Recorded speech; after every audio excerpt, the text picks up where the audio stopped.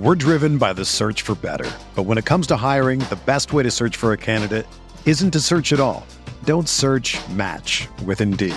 Indeed is your matching and hiring platform with over 350 million global monthly visitors, according to Indeed data, and a matching engine that helps you find quality candidates fast. Ditch the busy work. Use Indeed for scheduling, screening, and messaging so you can connect with candidates faster. Leveraging over 140 million qualifications and preferences every day, Indeed's matching engine is constantly learning from your preferences, so the more you use Indeed, the better it gets. Join more than 3.5 million businesses worldwide that use Indeed to hire great talent fast. And listeners of this show will get a $75 sponsored job credit to get your jobs more visibility at Indeed.com/Blue Wire. Just go to Indeed.com/Blue Wire right now and support our show by saying that you heard about Indeed on this podcast. That's Indeed.com/Blue Wire. Terms and conditions apply. Need to hire? You need Indeed. What do you think about the Laker team now? You follow the box scores of the games every day? Just the Lakers. You're kidding. That is really a compliment. I was pleased to see you smile at the top of our show because once the game starts, you have a game face. You don't smile much out there. I don't think you have to do things for money anymore. Correct. What's up, Laker fans? Welcome to the Laker Film Room Podcast, brought to you by the Blue Wire Podcast Network. I'm Pete, joined as always by Darius and Mike. And today we're going to talk about Andre Drummond. The Lakers have always had a knack for, and this is my, just own personality, having a player that gets scapegoated over the years. That is the feeling that I have, and I always will rush to defend them. And that often gets in the way of me actually sharing my opinion on that player, of what they actually are, because I'm so busy defending what I think are kind of absurd notions of who they are that's just out of balance, right? Darius, Andre Drummond is a classic case of one of those players. We've had a few throughout history. And Drummond has such a clearly defined strengths versus weaknesses that he has one version of him that's like this bear, right? That no guy that big should be able to move that quickly. He's got a great motor. He's just this really imposing figure physically that we saw in the very small stretches in which everybody was healthy. In that Phoenix series in particular, we had like a 40% offensive rebounding rate when AD was healthy and Drummond was in the game. The starting lineup in that series was a plus 21.8 net rating, whooping on a Phoenix team that's whooped on every other lineup pretty much. The starters really took it to them before AD went down. There's also a version of him where everybody, no matter how much you see when you watch basketball, you're like, what the hell is this guy doing? And I would love, Darius, for us to try to strike a balance in this first segment of who is the player that Andre Drummond is actually, relative, without accounting for any of the narrative or any of the criticisms. Who is he really? Well, he's both of those players. Yes, he is. And most of the time, he's somewhere in the middle.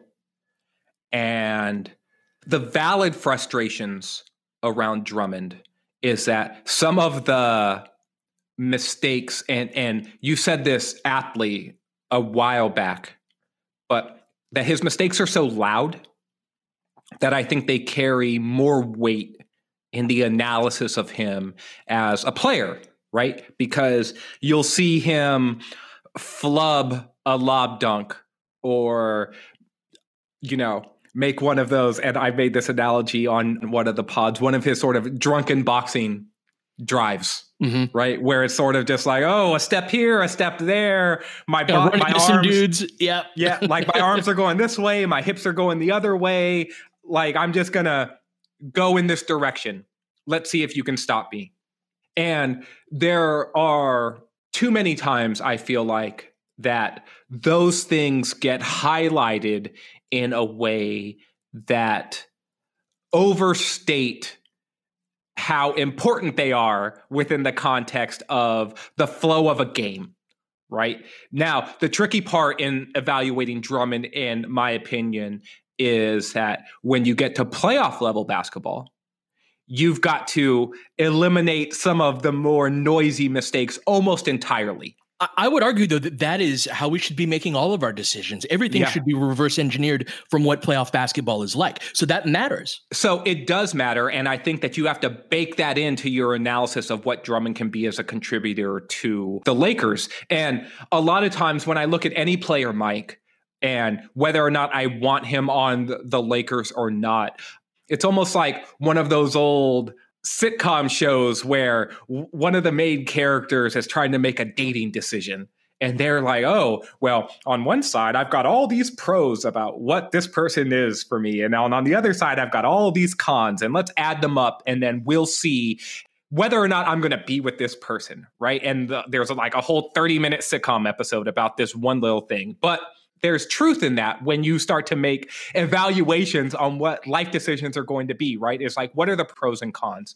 And Drummond is an interesting test case for this when it comes to the Lakers, in my opinion, because he has obvious pros as ways that he can help the team. And I think as an individual player, his cons show up in ways that can be detrimental to a team who has championship aspirations. And that's why I sort of fall in the idea that he is so talented that in the right-sized role, he can be a good player on a team that has championship aspirations. The question is fitting him into that right-sized role and what that role will look like, and then playing that out over the course of a full NBA regular season and then a playoff run and all of the locker room stuff that goes into that as well, because it's a puzzle. So from your perspective, like, we didn't get a lot of Drummond.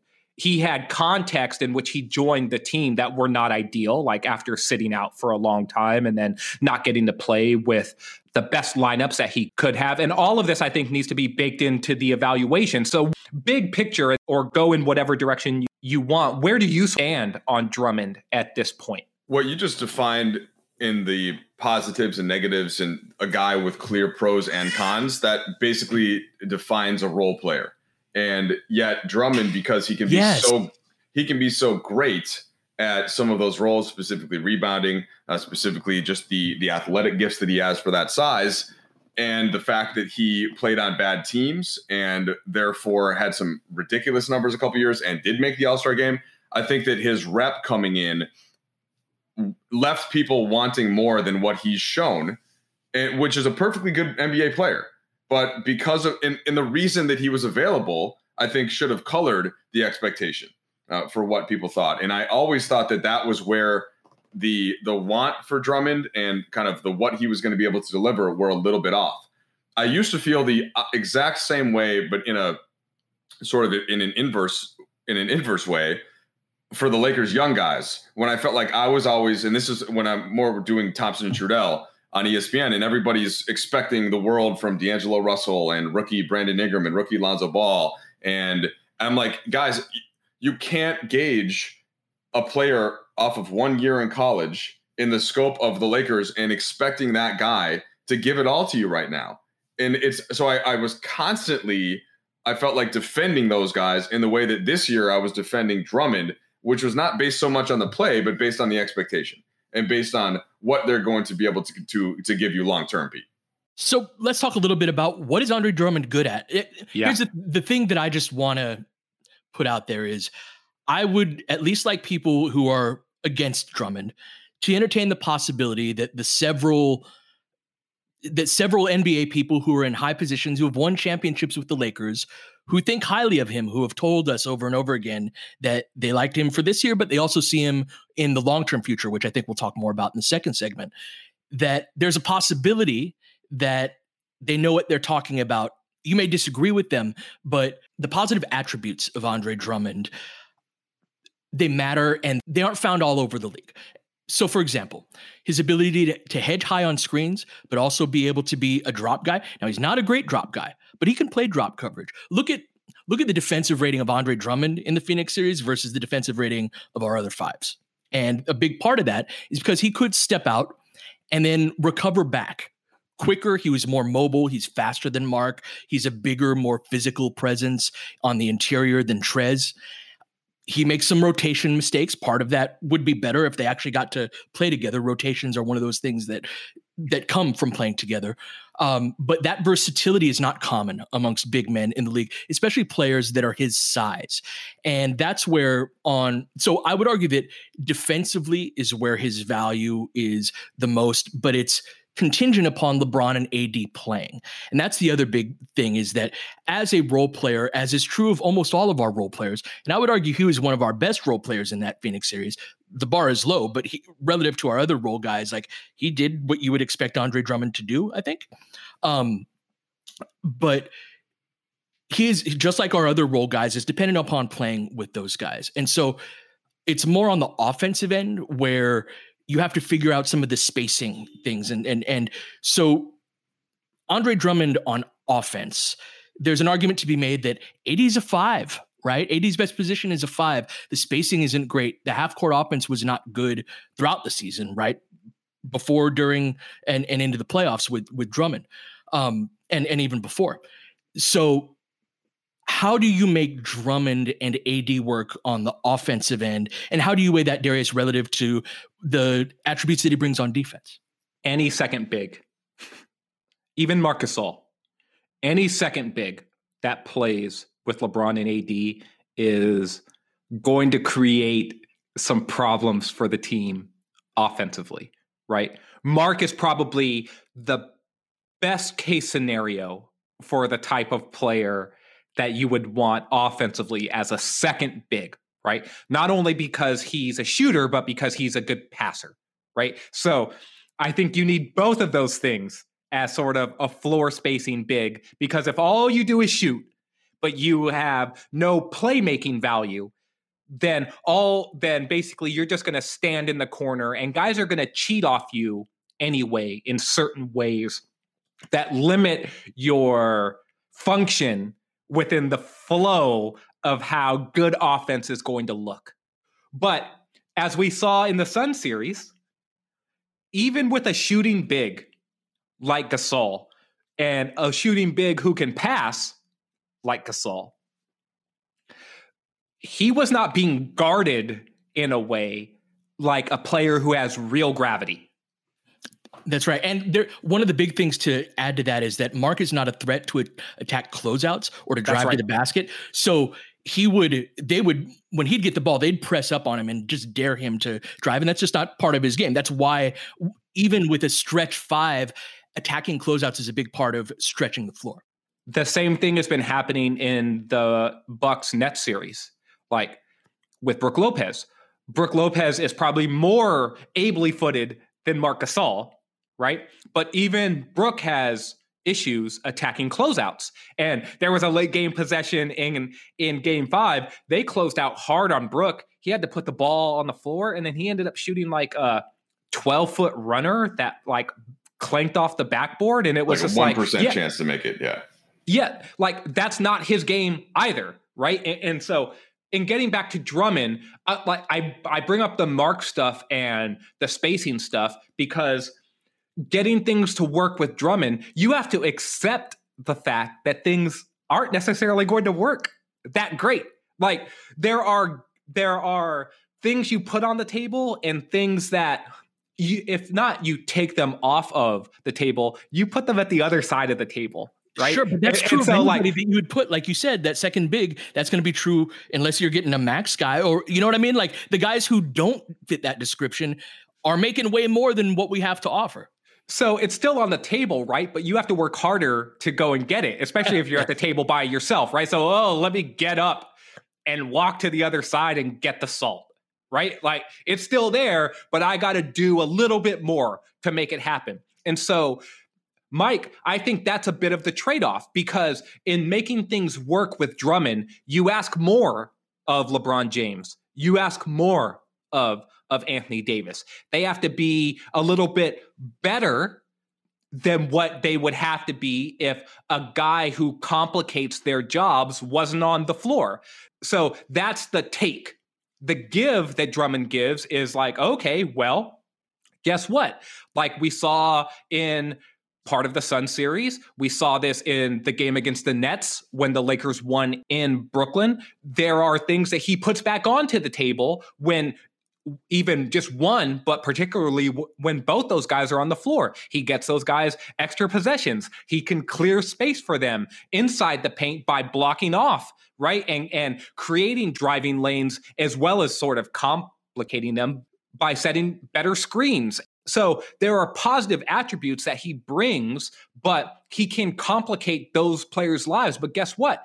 They're the superstar players. They're going to have to live in worlds where their jobs are made a little bit harder. It's why they're the pillars of the team. And there's a certain amount of that I think you have to bake in to what you get with a player like Drummond, because if you want a guy who's going to make LeBron James and Anthony Davis's life easier on both ends of the floor and doesn't take anything off of the table, yeah, guess what? That guy's probably approaching a salary of $25 or $30 million, because he's probably going to be like a superstar type of guy, unless that guy's like an elite shooter who is an elite 3-and-D guy, right?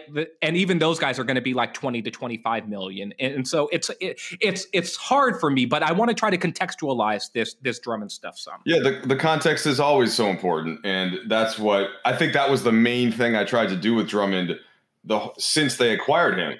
And he barely played a single regular season game with both LeBron and AD, let alone healthy LeBron and AD. And like LeBron wasn't healthy, period. Right. So it just wasn't like, you got to the point where if you look at the numbers and you try to figure out the defensive rating and the net rating, you just have to throw all that stuff out for Drummond's regular season. Then you get to the postseason and the numbers actually bore out pretty decently for Drummond compared to almost everybody else on the roster. And I would try to contextualize more, Darius, like this. So when I was trying to pick what college I was going to go to, there, you start at 20. I think I eventually narrowed it down to 10, and then I got down to a Final Four and eventually a Final Two. But in that Final Four, I made the spreadsheet. And, okay, what does this place have? The location, overall academics. For me, soccer was a part of it, journalism school. And so some schools checked all 4. Most of them would check 2 or 3. And that's how I look at the Lakers centers the last couple of years. So you got Dwight, you got Marc Gasol, you got Andre Drummond, you got JaVale McGee. And they're all going to check somewhat different boxes. If I had to pick one who probably fit best with LeBron and AD, it might be Dwight, honestly. But Mark as an idea, Mark 2 years ago would have been the clear answer. Like Mark, a space 5 who's that brilliant on defense that can kind of give you, but he's older at this point. So, and Dwight still had that peak physicality that could ride with LeBron and AD. And I think that with a full season, Drummond could approximate that, and certainly closer than JaVale, but there are some boxes that aren't going to be checked, and that's fine. So that's where I almost have felt like there's been so much emphasis on this position unnecessarily, because all of those guys were fine. Like, they're all good enough for the Lakers to win a championship with a healthy LeBron and a healthy AD.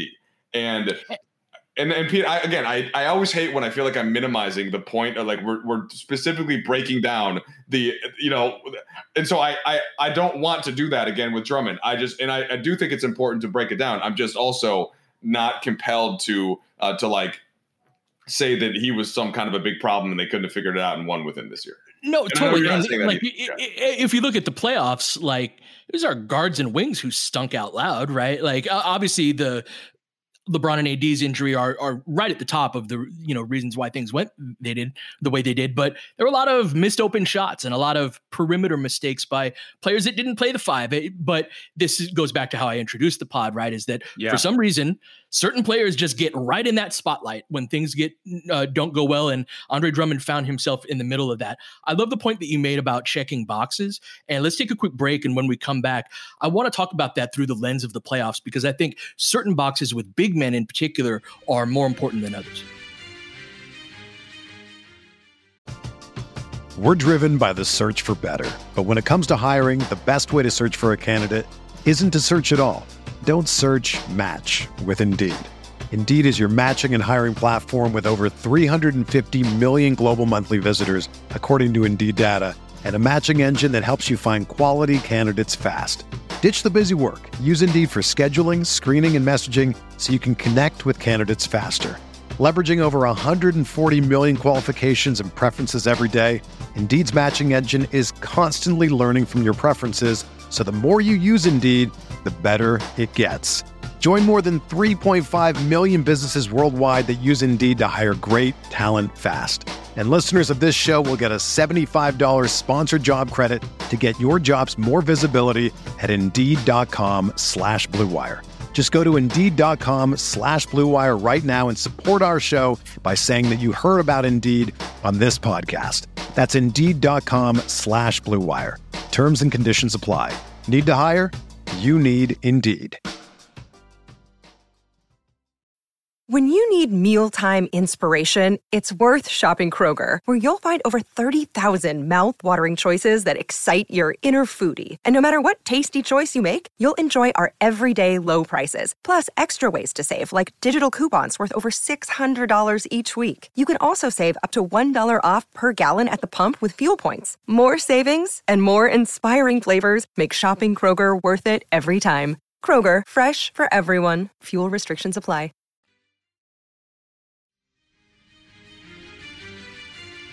So we've seen over the last 5+ years in the NBA, bigs getting increasingly played off of the floor come playoff time. The league generally, more than I think people realize, still starts like really big dudes at the 5. And if you look at the Western Conference playoff teams, even in the East, almost everybody has just a really big human being at the 5 spot. Rudy Gobert, DeAndre Ayton, Jonas Valanciunas, you can go on and on, Nikola Jokic. But come playoff time, we do see the league get smaller. And the reason for that, and what puts a premium on that, and what puts such a stressor on the big guys, is the ability to move their feet and be mobile on the perimeter. And that is why Drummond, in certain contexts, and again, I think we're talking about a 2-shift player in the playoffs. Let's, again, to Mike's point of properly contextualize how important this dude is in the whole theoretical conceptualization of this, is like probably a 2-shift guy. But that ability to be mobile on the perimeter, Darius, that of the boxes Mike was talking about checking for a big, that is absolutely essential, because you really can't play if you can't move on the perimeter. And that's part of the reason why I'm bullish on Drummond, especially in the context of great athletes aside him that are also big in LeBron and AD. We just barely got to see it. Look, if you're going to be a big player in the NBA and compete for a championship and be a starting level 2 or 3 shift player, I would skew more towards 3 shifts than 2 in terms of what you want from a starting center. Like, you want him to be able to close a game, right? Now, he doesn't have to close it, but against 75% of the opponents, you want to be able to say, we're comfortable going to this dude. The Lakers have more of a luxury because of Anthony Davis, and he can do that for them, right? Right. Our starting center is kind of like our 8th or 9th guy in terms of importance, because AD is going to fill a lot of those minutes in the playoffs. Exactly. But the beauty of having Anthony Davis is that he can punish both a center and a power forward in very specific and unique ways. Right. And there are going to be times where you want to hammer a team that plays a smaller or a stretchy power forward or a certain type of power forward. You want to hammer them with Anthony Davis. Like, oh, you want to put this dude on Anthony Davis? Right? Yeah, go ahead. Have your center guard. And this is why Mike's point about Dwight Howard was super important. Is that one of the things the Suns did against Marc Gasol is they said, yeah, Jay Crowder, you go guard Marc Gasol. Because that's, even though that dude is big and heavy and can be a load, he's way out there. And he's not going to punish that switch, right? Or that smaller, yeah. And so then you put the bigger center dude who is more athletic, who is stronger, and you put that guy on Anthony Davis. Guess what? If you put a smaller dude on Andre Drummond or on Dwight Howard, in the example that I was saying, Dwight was going to manhandle that dude. He was going to ragdoll him. He was going to draw fouls. He was going to get offensive rebounds, and he was just going to be nasty in the paint with that guy and wear that dude down. And if that dude's a shooter, guess what that's doing to his legs? Guess what's that like? That physicality impacts the game in ways that show up in the box score, but not in the place that you're actually seeing it on tape. That's right. Right. And so in terms of getting back to the idea of Drummond, you need to be a defensive, like the prism that he should be viewed through is defensively, right? Because if a big can't hang on the court defensively, if he doesn't have a job defensively, that guy is not going to play very much. Like it just doesn't matter what you can do offensively. And if your profile is so big offensively that you have to play, right? Because you're Vucevic for Orlando, or now that he's on the Bulls. Even Jokic, like to an extent, right? Like Jokic has gotten better as a defender for sure, but part of the reason why Chris Paul and Devin Booker can go off is because, right, there's some limited mobility out on the perimeter. I just want to hammer this point, okay, that you're both making, because this is what Chris Paul has figured this out. He said so the other day when the league went into the drop coverage. So what did he do? He perfected that little mid-range part, the free throw line. He's going to get there, and he's going to just rain shots. And there are only so many bigs that can do anything about it. One of them, I think we saw in the Phoenix series, was Drummond. He did a pretty decent job of not giving that space and not just letting him get that stuff off. Rudy Gobert can't do that. As great as Rudy is, Chris knows we may not see it because if Chris Paul doesn't get back in time, but that's the thing that they can expose. And it's the same thing that he just did to Jokic. And Denver's guard injuries and all that kind of stuff was obviously a major factor too. But Chris, and to an extent, right, even Booker or Campaign can run that same type of stuff. Yep. And that's kind of going back to Pete's point. And the only other thing I don't want to lose, Pete, that you said earlier, the guards' wings not stepping up for the Lakers. That was where they lost the series on top of the injuries, is that nobody else just offensively was able to come in and carry a burden. And that's not on Drummond. That's not on the centers. But so you don't blame Drummond for the spacing of that, because there's people who think that like, well, if you have better spacing out there, maybe those guys are hitting shots or getting better. No, I don't. I'm with you on that. Yeah, we've seen it too. Like they won last year again with. Oftentimes it was either Dwight or JaVale just sitting in that. And again, they get a little bit more vertical spacing than Drummond gives you, but still, like, how was the spacing that big of a problem when Anthony Davis just decided to attack the rim? AD shot 40 free throws in the first 3 games of that series, and that's with 5 in the first one, right? So he shot 35 free throws, Darius, in those 2 games. So he had no problem getting to the rim when AD was really being Anthony Davis. This is why I feel like, look, let's blame the people who actually deserve the blame. Yes. Right? And so we can blame Drummond for the things that Drummond does wrong. Right. And we can highlight ways in which Drummond might make things harder for other people. But when other people don't do the things that they're supposed to do, I'm not going to blame Andre Drummond for those things. I'm not going to blame Andre Drummond if Anthony Davis decides I'm going to float this game. Right. Because last time I checked, this isn't being John Malkovich. Right. If you've never seen the movie. Oh, here we go. I need Mike. Yeah, I need Mike here. John Malkovich came out in like 1996. John Malkovich was an actor for the 90s, very popular.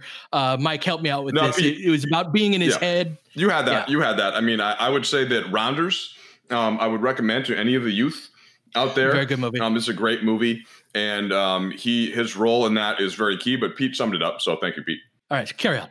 So anyways, no one is jumping into Anthony Davis's head, is particularly not Andre Drummond, and telling him you have to play a certain way this game. Like, hey, AD, go ahead and just camp out around 18 or 20 feet. Like, hey, AD, why don't you just shoot that step back a couple more times this game? That's what I would appreciate as Andre Drummond. Like, no, that's not happening, right? And so let's put things on AD for the things that AD does. Let's put things on KCP for the things that KCP does. And let's put the things on Andre Drummond that Andre Drummond does, right? And so I don't need to blame Andre Drummond for something else. I'm going to blame him for the stuff that he does, right?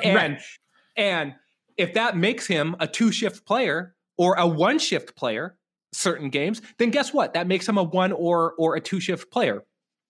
The things that Drummond is good at, though, I'd love to get back to the checking boxes point, because when it comes to playoff basketball particularly, I think Drummond is a good enough defensive player and a versatile enough defensive player, particularly when his motor is revving at the right level. It doesn't have to be super high, but at the right level. There's a baseline level for that he's going to be a useful defensive player, and that's the baseline. He can be useful. He can also be impactful defensive player. And he can also be somebody that he shouldn't be on the floor right now. Yes, and that's fine for any role player. Like, I hate to keep hammering that point, but he should be looked at it the same way you look at a player like KCP or Danny Green, or if it's a player you like, and Alex Caruso. There are times where even Caruso is just sort of just like, hey, we're going to go away from that right now because the thing that we really need is this other thing. And Caruso's not as good at that other thing. And so we want this guy on the court instead, right? And it was the same even with a player like Danny Green, who made $15 million. It's just like, look, what we really want is more speed. And so Danny Green isn't giving us speed. So we're going to go smaller and we're going to play guys who might make $3 million, right? But that dude is going to get up and race the floor. And so I want that guy. So in getting back to the checking boxes stuff is, I think his rebounding on both ends of the floor matters, particularly on the offensive side of the ball. I think that his screening, both on and off the ball, matters. And I think that these are things that are useful.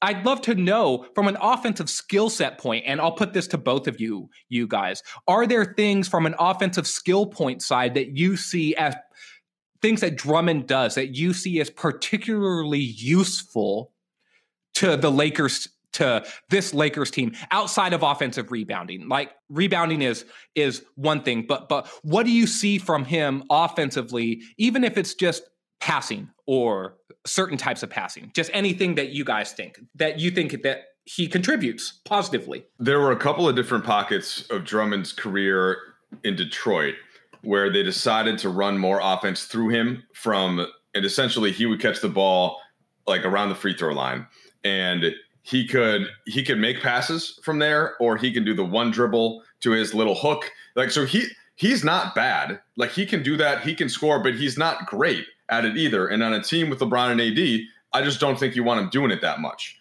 So this is all, again, it gets into this whole conversation of, what did Drummond expect from an offensive perspective? Did he expect to have some of those kind of touches and that kind of love?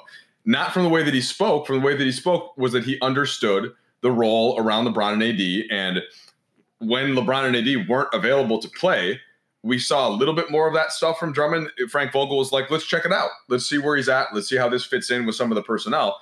But ultimately, and if he's going to be around moving forward, that is the spot where I don't think you want to, even though he can do some stuff, Darius, I don't think you want to focus on that as much. I think you want him to be just the rebounding, defensive, put back, occasional finish an alley-oop, even if he's going to drop one here or there. Like that kind of stuff is what I would think would be ideal, where you're not asking him to do more than that. And that's, again, it's not to say that he can't do it. He can do it better than some centers for sure. He's got more skill and he's got more talent in that sense, but I don't think you want to have to depend on that. And that to me would be asking a little bit much if you want it to be super efficient, Pete. I think Drummond's playmaking is a secondary, or probably more accurately a tertiary action, that is exactly the type of thing in which the injuries and lack of cohesion and lack of playing time together, you don't get that out of a team when you don't get to play together, but you do have it when you get that playing time together. He's a really good skip passer, D, out of the post. A comparison, Golden State would always, in their prime, they still do this with Draymond, but they would post up either Draymond or Andre Iguodala. And that player would be the fifth option on offense, even though they had the ball in the post.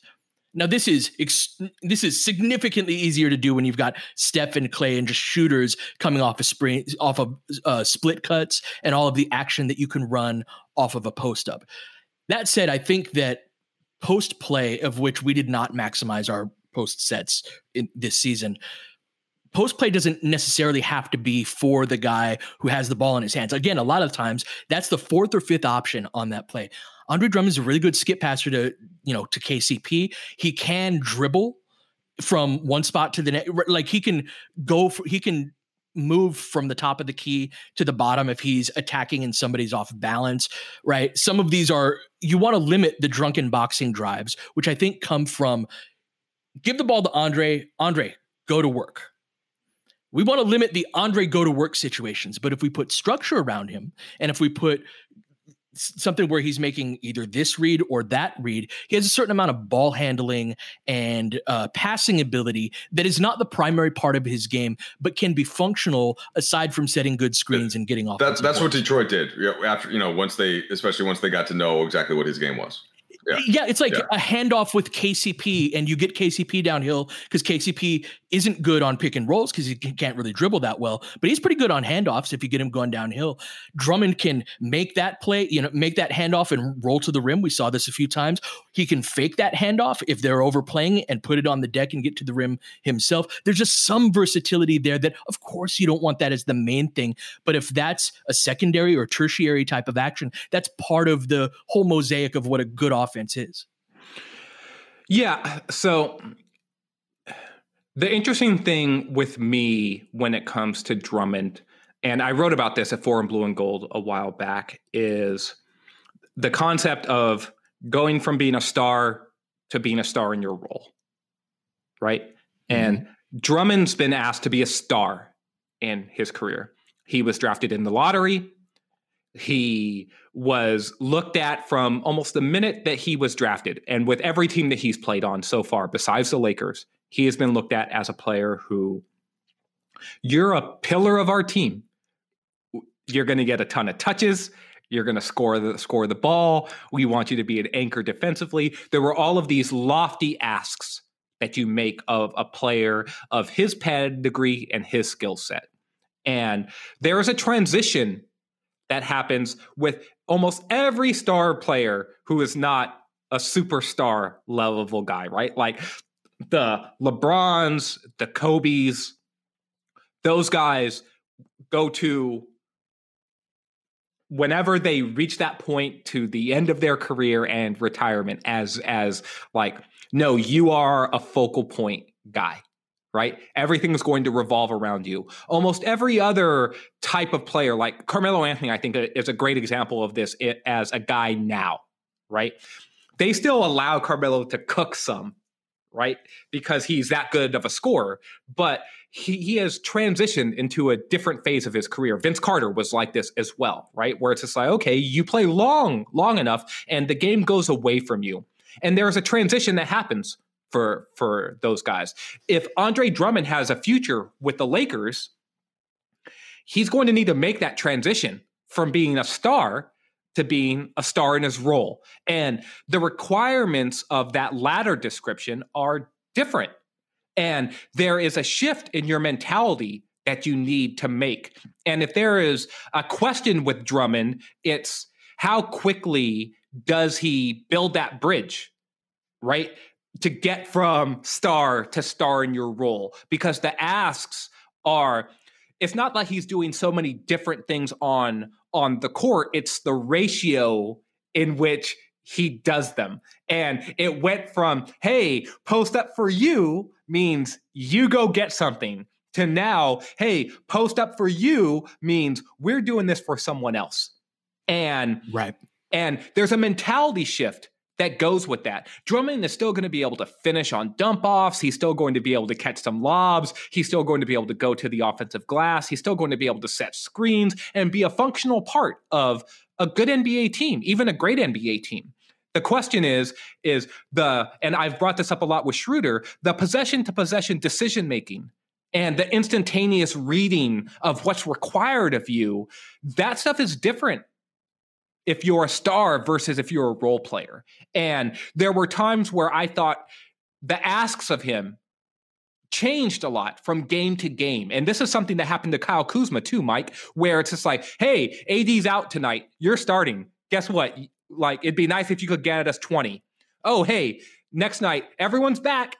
I need you to play good defense and like be and stand in the corner there for a while. And I don't know if that helped Drummond either, right? It's just like one night you're playing next to AD, the next night you're not. One night LeBron's playing, the next night he's not. And it's sort of like the thing that you're building for, there's no continuity there. And the idea of him adapting was probably harder for him. Well, I would say, though, that he was actually very good when he got to be a role player. He only played 4 games with LeBron.